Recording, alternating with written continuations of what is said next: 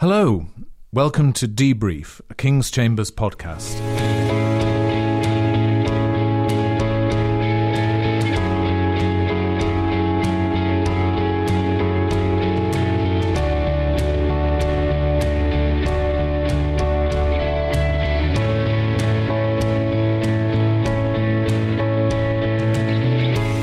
My name is Nigel Poole.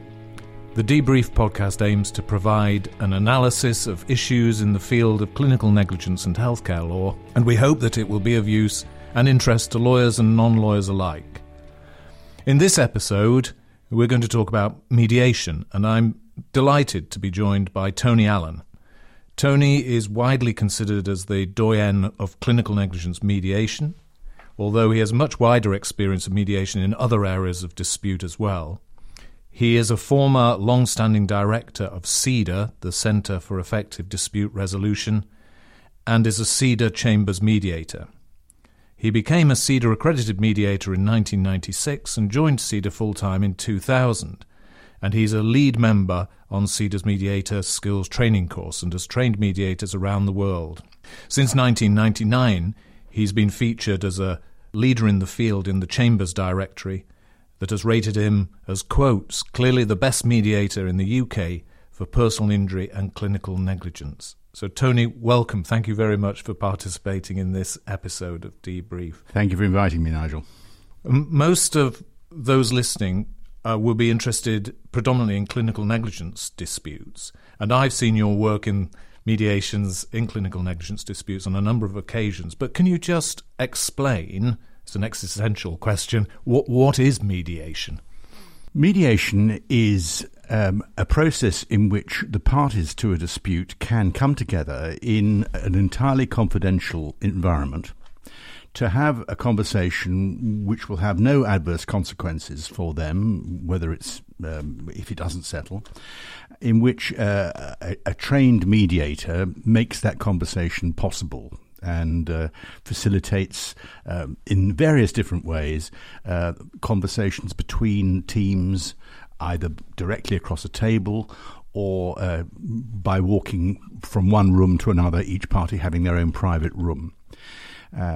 That's the way that people discover, because it's private and confidential and off the record and subject to a mediation agreement which gets signed in every case, they feel free to send signals to each other that might perhaps be more scope for agreement than they might be prepared to admit on the record in pleadings or in correspondence.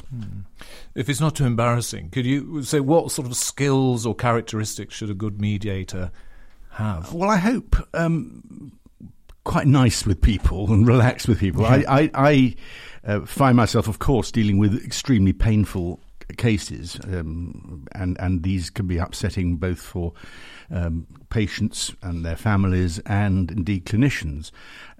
My style tends to be rather a light style, but I find it helps people to believe that they can have conversations which are effective and valuable, even with the occasional smile. So I hope that my style makes it possible for people to relax into the process.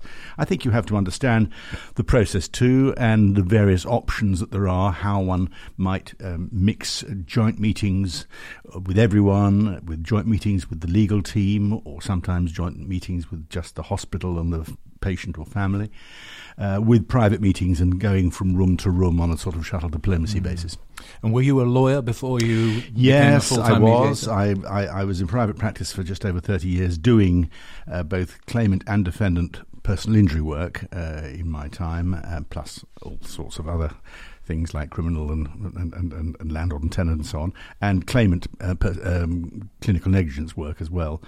Bumped into mediation in the mid-90s and, not to put too fine a point, fell in love with it as a process which I could see, I hope, could assist in that kind of dispute, and took several of my insurance clients at that stage, long since been subsumed into other greater companies, into their first mediations of personal injury cases where I was acting for them rather than being a mediator. So probably it was unusual then for lawyers to become full-time mediators, a little bit more common now. Are most mediators, certainly in the clinical negligence field, former solicitors or barristers, or do they come Not from... necessarily. I think if I cast my mind through them, most of them have got a legal background.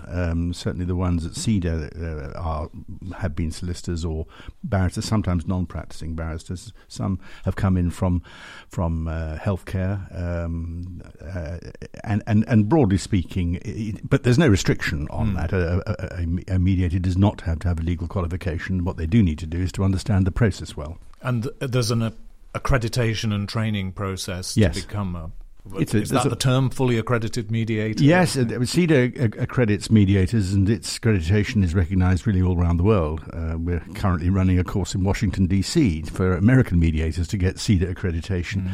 And certainly we have gone to some extremely esoteric places like Mongolia, Armenia, Egypt, Rwanda, a huge variety of places where they have been interested in that. But in this country, CEDA accreditation is regarded as being a well worthwhile accreditation to get. It's a 5-year course.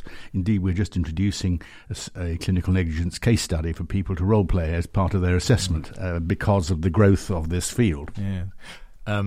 As they'd say on the BBC, other providers are available. Absolutely. I mean, there are. Of course there are. But do you have to, as a mediator, would you have to belong to an organisation like CEDA or another? Well, oddly enough, no. I mean, there is registration under the Civil Mediation Council available to anyone who meets their requirements.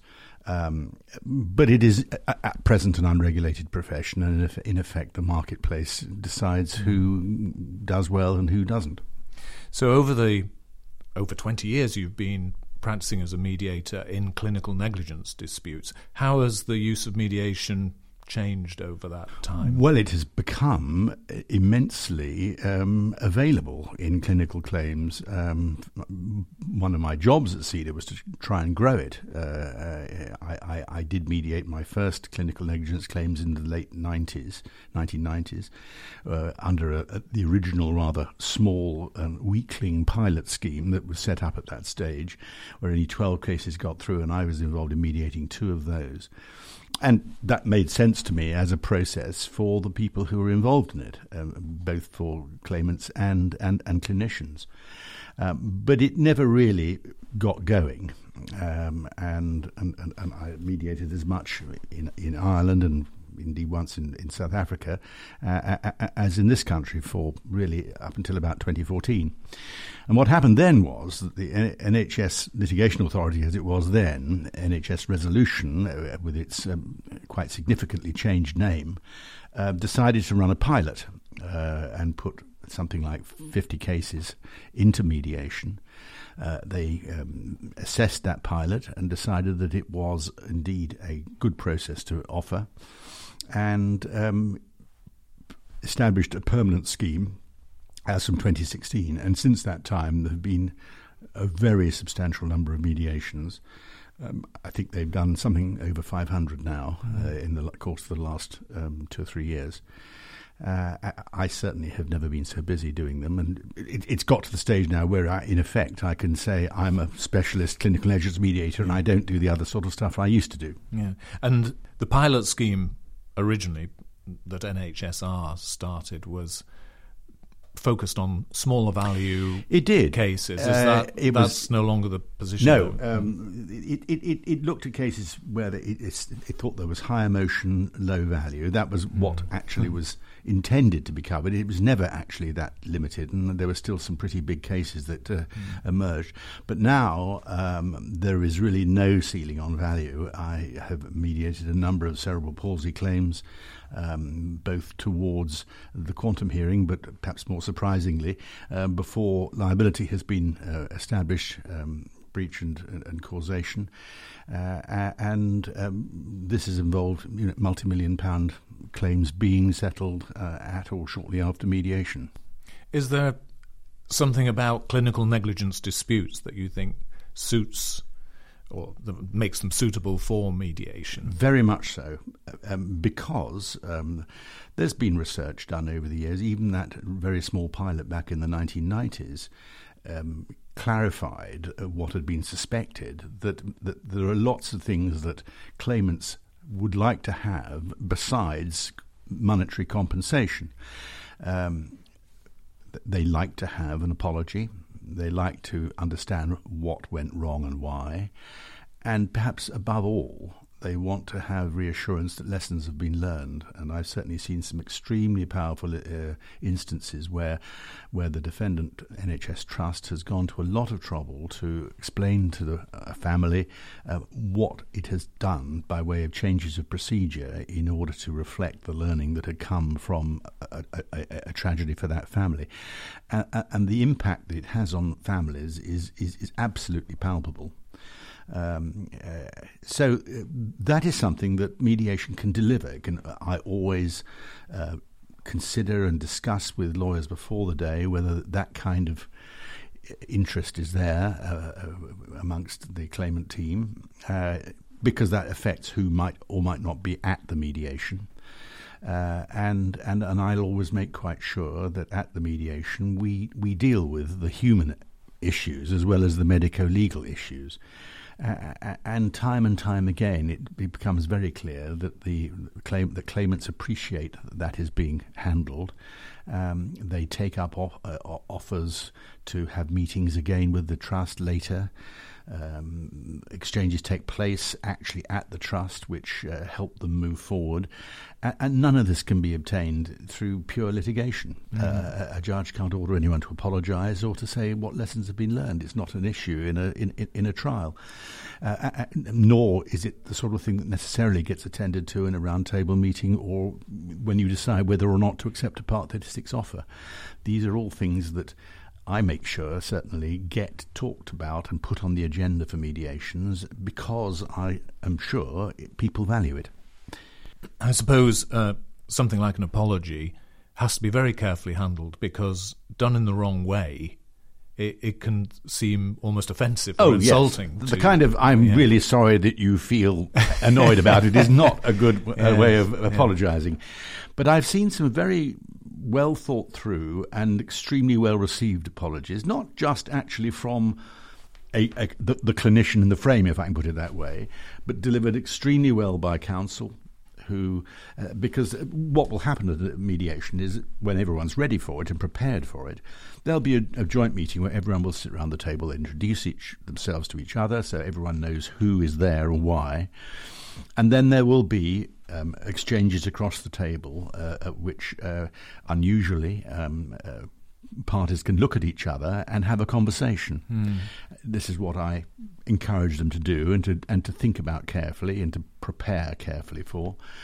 And sometimes you will find the claimant reading out a statement to discuss or to clarify the impact of what events have transpired and how it's made a difference to family life.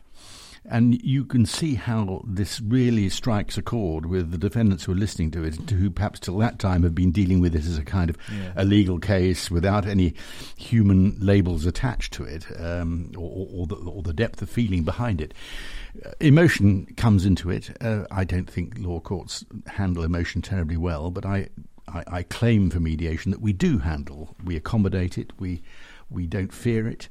We, if necessary, encourage it. We join in on it in a strange sort of way, but we certainly allow it because we know that this is one of the things that drives people. It also makes it possible to do something about perceived power imbalance, because if someone is brave enough, funded by or advised by a good legal team to take on the NHS or a hospital, their local hospital trust, it takes a fair bit of commitment and courage to do so, and it must feel very often like taking on a large, faceless organisation. When we get to the mediation and that faceless organisation turns into 3 or 4 quite normal-looking people sitting on the other side of a table who show themselves willing to listen and to say the right things to people, it really does help, I think, to even things out and to make people feel comfortable and really to exploit the usefulness of the encounters that we can arrange. Ultimately, if litigation proceeds all the way to trial or even not, it does come down to money as well as these other things you've been talking about. Is mediation suitable for any kind of dispute? So if it's a money-only dispute, if it's quantum because Certainly. liability's been agreed? Or? Certainly. And it's a rather different discussion that goes on in the courtroom. I mean, in many clinical negligence cases, this is oversimplifying, it's an on-off switch. The judge either finds in favour of the claimant or on breach of duty or the defendant. What mediation can accommodate is both debates and also private reviews by each team of the risks of not getting what they want to do, what they hope for through a trial. And this applies very much to the way you value a case. If you are only going to win a case 7 times out of 10, then that might suggest that roughly 70% of its value is a settlement value worth considering. There will be occasionally those who think, no, I'm going to go for broke. But that means perhaps that 3 times out of 10 they're not going to get anything at all. And on the whole, I think people, lay clients, are relatively risk averse and certainly want to be very careful before they throw up the certainty of something now rather than the prospect of anything better. Possibly muted by the fear of something worse at the mediation. And unless until you have that kind of conversation where that can be explored, but without any conceivable pressure to settle, and with legal teams there to say, you can do better than this, I do not advise you to settle on this basis.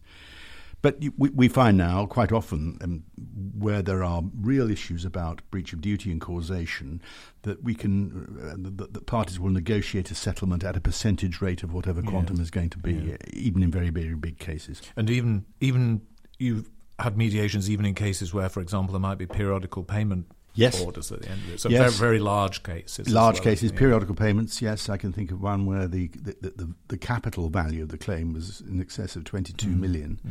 And in the course of the mediation, which actually was relatively quick, and the opportunity to sit back and do some sums after the mediation, which each side did, it settled for a sizable lump sum and pretty substantial PPOs. And also provisional damages as well. There are occasions where in this case particularly I'm thinking of, it was negotiated on the basis that there would be a right to claim provisional damages as well. You've taken me by surprise now. I am surprised to hear that. But that's very interesting. Just can you talk me through the process of if there's such a thing as a typical mediation? Sure. First of all, is there any particular time during a dispute, any stage of a clinical negligence dispute where mediation should be thought of? Can it be before issue, after issue? Increasingly, I find that the mediations I do are happening before issue. I mean, broadly speaking, I've done just over 45 mediations in 2018 and 2019, and of those 15 were pre-issue and four of them were pre-CCMC. So I have seen a trend of these coming earlier. I mean, partly, I dare say, it's to do with the fact that people begrudge funding £10,000 for an issue fee. Yes. I mean, there's a big disincentive to mediation's cheaper than that. Well, yes, I hope it would be. And of course, there will always be some concern in a legal team about whether it's too early to settle a case and whether there's enough information in place. But honestly, particularly if there is I don't know whether you find there's more of a trend to have split trials in cases where breach and causation are the main issues rather than quantum. There really isn't any reason why breach and causation can't be debated much earlier than happens now. And certainly I've had recent experience of very big claims being settled before issue, either on a percentage basis or because the claimant so chose at a reasonably substantial lump sum basis because they wanted to conclude things. So, it ought to be considered, and the protocol actually makes it quite clear it ought to be considered before issue, and it has not been, and it is concerned to me that there seems to have been very little appetite amongst judges, procedural judges, to actually say, why haven't you done something before you issued, and so on. I can't see why an awful lot of mediations couldn't help settlement be properly discussed before issue as a matter of course. Yeah. There will be occasionally cases where you can't do it. You certainly won't be able to do quantum in cerebral palsy cases in that timescale, but you could organise and you could negotiate a percentage deal through a mediation if it turns out that it's the right deal. And you know, that's, but the facts on which you're going to base whether a CTG trace was or was not indicative of trouble is not going to change between 3 and 8 years after the event. Yeah. And I'm strongly of the view that people ought to try earlier than they do. But having said that, let me just talk through a bit of what happens in relation to a mediation whenever it happens. I get to hear about it because the scheme I work with, which is set up by NHS Resolution, and they've got 2 independent contractors, Trust Mediation and CEDA, to supply clinical negligence mediators. So I get to hear from CEDA who the parties are and who the solicitors are, and I will speak to the solicitors on the phone in at least 10 days, if I can, before a case. I'll get papers beforehand.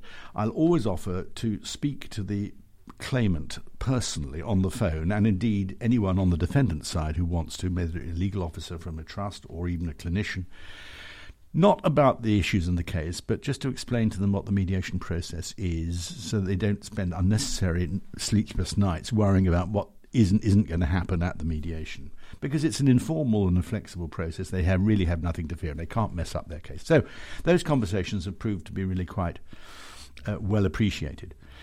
When we get to the mediation, the normal setup is that each team will have a separate room, preferably soundproofed from each other.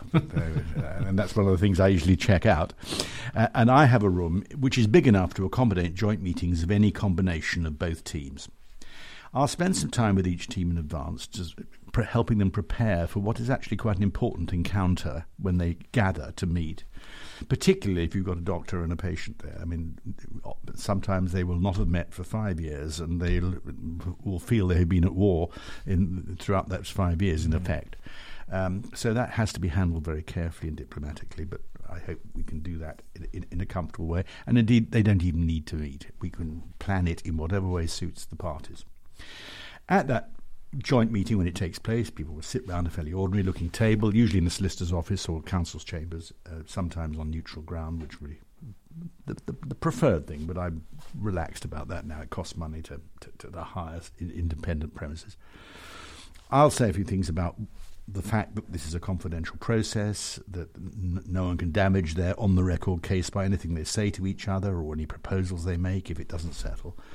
And invite each team to have a conversation about where they want to from the set. And usually we find now that we deal with the human element first, you know, the apologies, the impact statements, the lessons learned stuff at that meeting without going any distance into the medico-legal issues.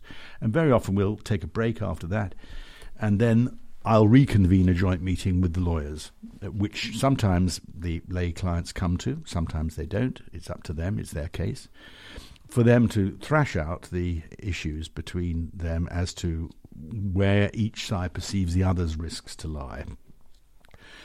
And then invite everyone to go off and have a think, and usually then people start sending signals to each other, sometimes in the form of bids, which will clearly move them away from their on-the-record stage of statement as to where their case is, and that usually generates a bidding process where people exchange offers, whether it be numbers or whether it be percentages, and that will take an hour or two, that kind of process, and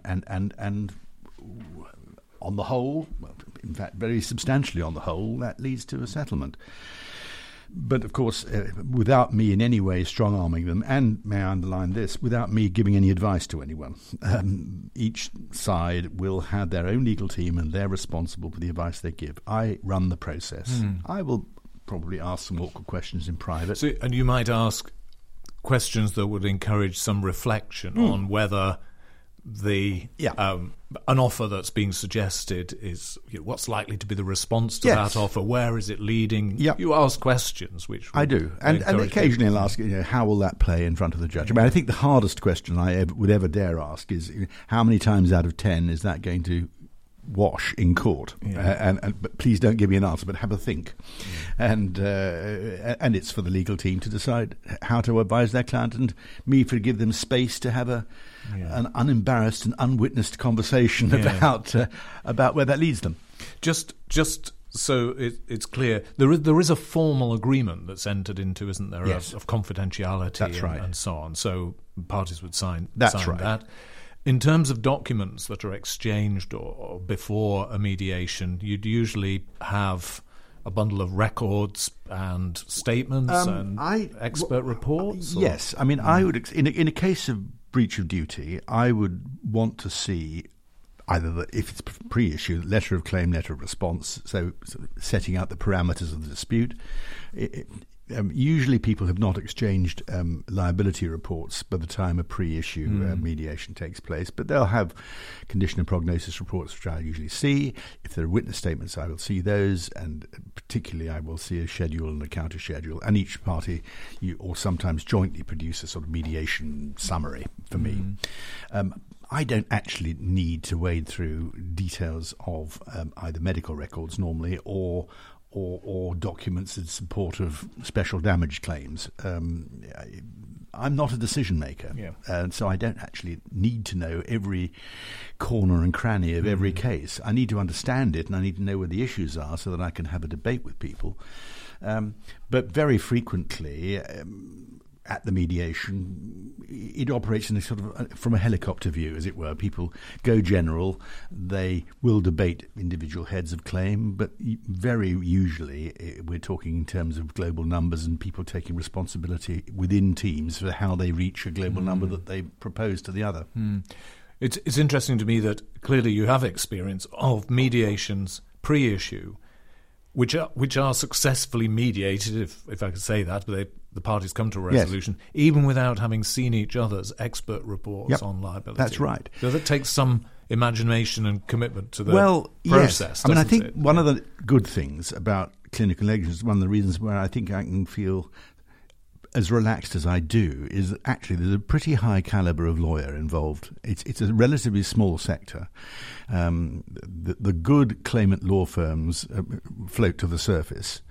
The defendant law firms are all panel appointed and vetted by NHS resolution. So, and the bar is a relatively small specialist bar, and that is tremendously important and helps.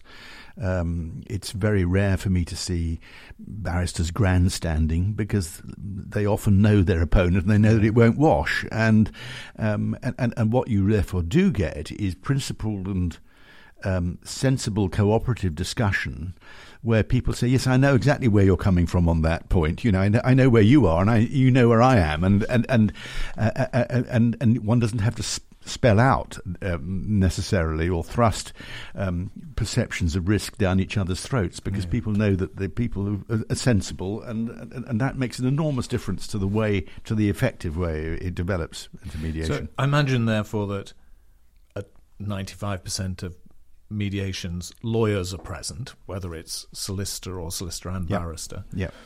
The claimant would usually, or claimant's family. And yes, I would always want a lay person to have a friend, whether it be a spouse, a partner, or a friend, or a child, adult child. I had the exciting experience the other day of having a cerebral palsy claim where the claimant was there, and age 9, he was wonderfully good. Not an orthodox contributor to a mediation, but it made an enormous impact upon everyone that he was there, and I was really, really thrilled that he was able to come. It doesn't often happen. Usually, I will say to people, bring a picture of your son or daughter, but he was there, so that was good. Yes. So what about on the defendant's side? The doctors who are directly involved in the alleged negligence? That doesn't happen very often. I mean, so often in NHS claims, it's a systemic problem, and it's not just one person who's in the frame. Very pleased that mediation I did this week, the doctor was there. And I said to him, congratulations on coming, because that's a rarity. And I was able to say to him, sometimes people forget the impact that having a claim made against you has on people like you, and that there are sleepless nights involved there. Of course, it's not as bad as having someone inflicted with a serious loss of capacity or amenity as a result of clinical negligence, but nevertheless it's a significant thing for a professional to have an allegation made against them, and for them to come and, as it were, face the music in some sense is a brave thing to do, and I think is a worthwhile thing for them to do. And I would hope that, and casting my mind back on the relatively few occasions, there have been some where doctors have been there, that they have gone away feeling that unfinished business has been finished, and they have appreciated that. But normally we'll have someone from the trust, and I'm very keen that people from the trust do a good job in talking to the claimants, because very frequently it's still the same NHS trust that they are living in the catchment of, and there is an inevitable continuing relationship between all of us and the NHS. We all may need to call upon its services, but at a drop of a hat. And if the way it has treated someone in the past has been less than perfect, sometimes there's a need to restore confidence in those people, so that they can believe that if it does anything goes wrong next time, they'll still be looked after. I've even had people who clearly thought they might be on a blacklist of their local trust because they'd made a complaint or a claim, and I've had trust representatives firmly reassuring people and giving a card out, say, if you have any problems, please get in touch with me. We have no wish to give you anything less than the best possible service. And of course that's the way they come to clinical claims, really. I mean, no one in the NHS actually wants there to be bad outcomes. It's unintended, and it's disappointing for them when things go wrong.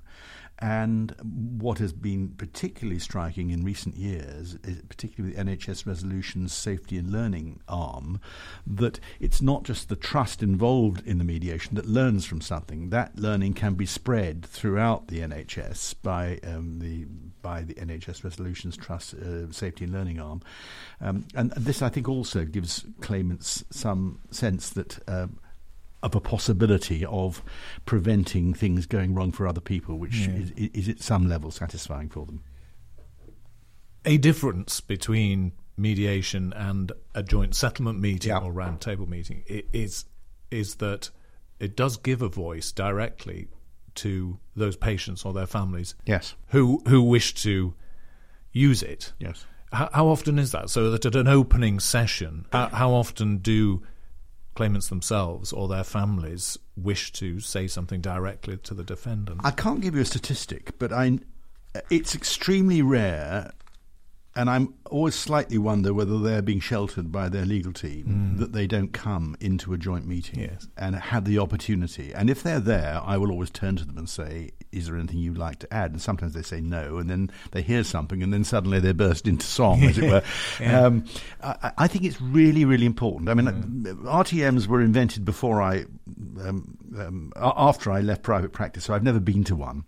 But my impression has always been that they are occasions where the senior lawyer on each side, as it were, runs it somehow, without anyone taking off their shoulders the responsibility for the process, which is what I can add to a discussion, with lay clients sort of kept apart on the whole and reported back to.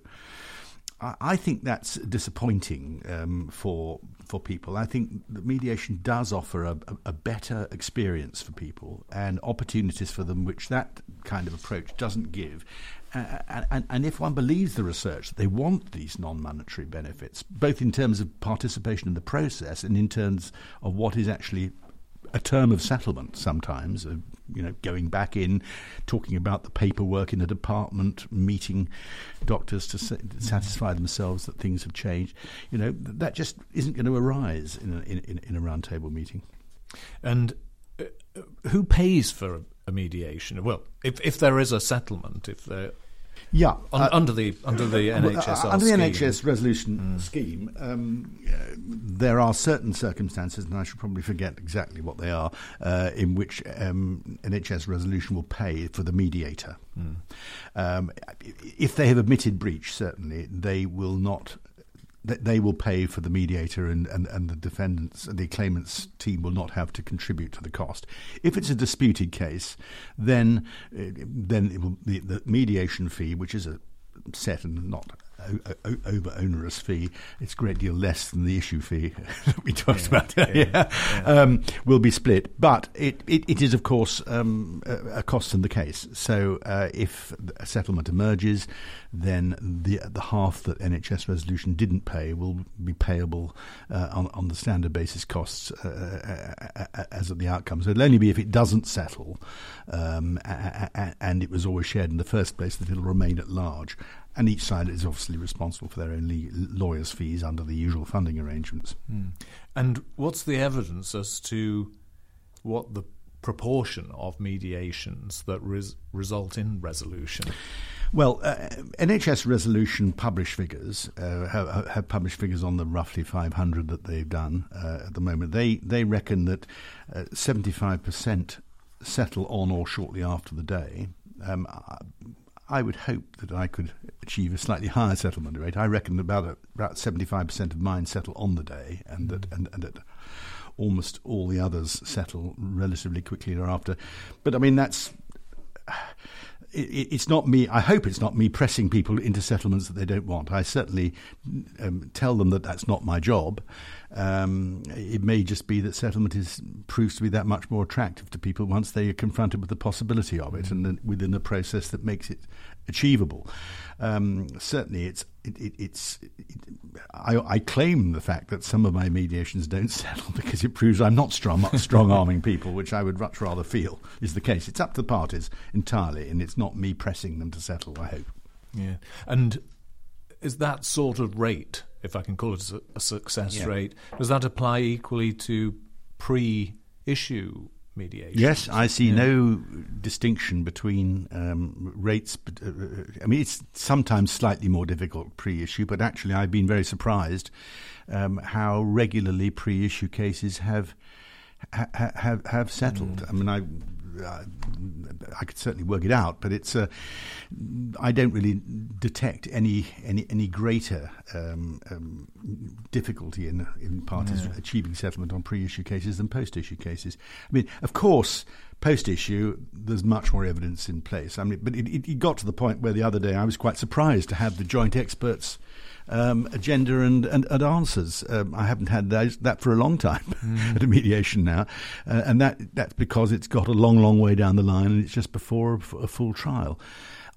With the calibre of lawyers on both sides who are able to take a view, and clearly do take a view when they haven't seen each other's liability reports, and they can read between the lines of the particulars of claim and defence or the letter of claim and letter of response. You don't need to go that far down the line. And actually, truth of the matter is, quite a lot of clients would really quite like to bring it to an end as quickly as possible. And I feel quite embarrassed about cases which are 5, 7, 8 years old. So it's one way, anyway, of saving a lot of money in legal costs, as well as all the stress that goes with a dispute continuing for that length of time. I suppose so. I mean, mediation was always invented across the board, and we've had non-family civil mediation in this country since about 1990, when CEDA was founded, and ADR Group around about that time. Was invented, as it were, or imported from the States and Australia in order to try to give people better and quicker and therefore less costly outcomes to litigation. Yes, but I would still rather claim for mediation it's a better process rather than necessarily it saves money. Okay. I mean, I think it does, and actually it's not always. I mean, there are some cases that are almost impossible to settle, and so, for instance, like best interest cases for children, like the Charlie Gard case. There, it's you go into a mediation of that kind, and I've done some, where you think to yourself, well, how can a parent or a family possibly reach an agreement with this hospital. But the view taken by Mr. Justice Francis in the judgments in Charlie Gard that he's published was, we really ought to have mediations of this kind of case, every time, because he didn't put it quite like this. He, as a judge who's got to make that ghastly life or death decision at the end of the day, wants to feel that no stone has been left unturned. And I think with the mediation process, it makes it possible for people to have conversations which they would otherwise find difficult to have entirely frankly. And in the cases that I have done of that kind, senior clinicians have talked to the family very openly and frankly and painfully for a number of hours. And if I had been asked by the judge who eventually decided that case, did you have a really good exchange? Does everyone really understand what the situation is as a result of that mediation? I think I could say yes. I think I could claim that. Yes. Tony, thank you very much for those insights and for taking part in this podcast. The CEDR website is cedr.com, CEDR.com. And this and other debrief podcasts are available on the King's Chambers website at www.kingschambers.com. Just go to the Resources and Training tab and click on Podcasts, and you can obtain fact sheets on each episode by emailing podcast@kingschambers.com. Thank you and goodbye.